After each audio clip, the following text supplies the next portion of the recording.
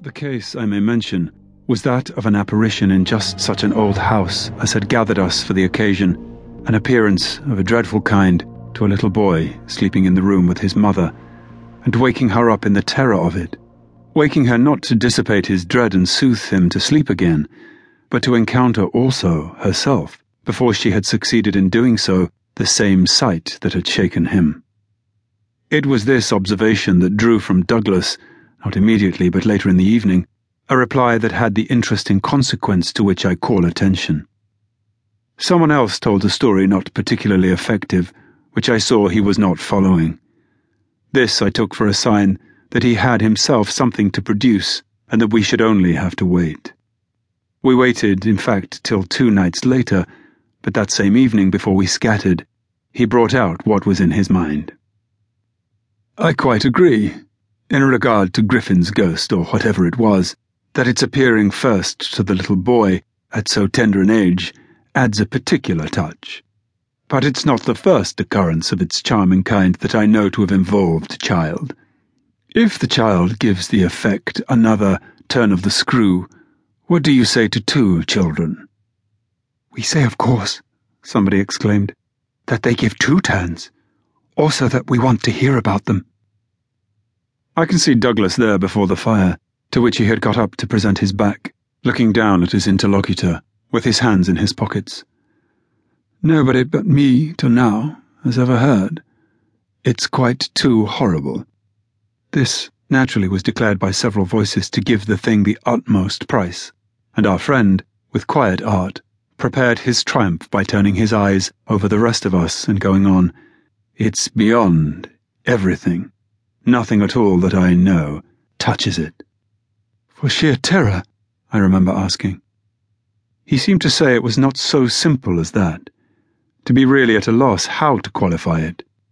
He passed his hand over his eyes, made a little wincing grimace. "For dreadful dreadfulness."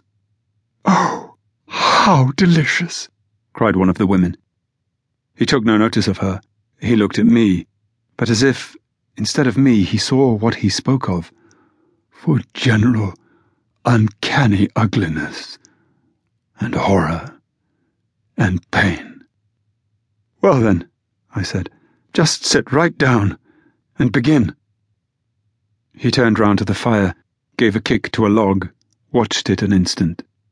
Then as he faced us again, "I can't begin. I shall have to send to town."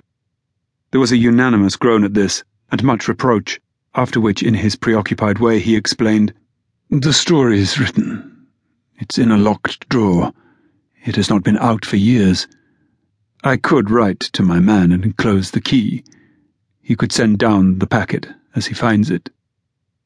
It was to me in particular that he appeared to propound this, appeared almost to appeal for aid, not to hesitate. He had broken a thickness of ice, the formation of many a winter, had had his reasons for a long silence. The others resented postponement, but it was just his scruples that charmed me. I adjured him to write by the first post, and to agree with us for an early hearing. Then I asked him if the experience in question had been his own. To this his answer was prompt. "Oh, thank God, no." "And is the record yours? You took the thing down?" "Nothing but the impression. I took that here." He tapped his heart. "I have never lost it." "Then your manuscript?" "Is in old faded ink, and in the most beautiful hand." He hung fire again. "A woman's. She has been dead these 20 years. She sent me the pages in question before she died."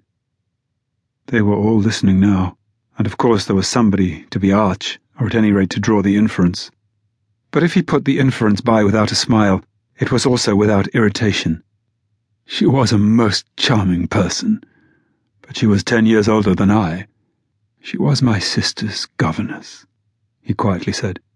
"She was the most agreeable woman I've ever known in her position. She would have been worthy of any whatever. It was long ago, and this episode was long before. I was at Trinity, and I found her at home on my coming down the second summer. I was much there that year. It was a beautiful one.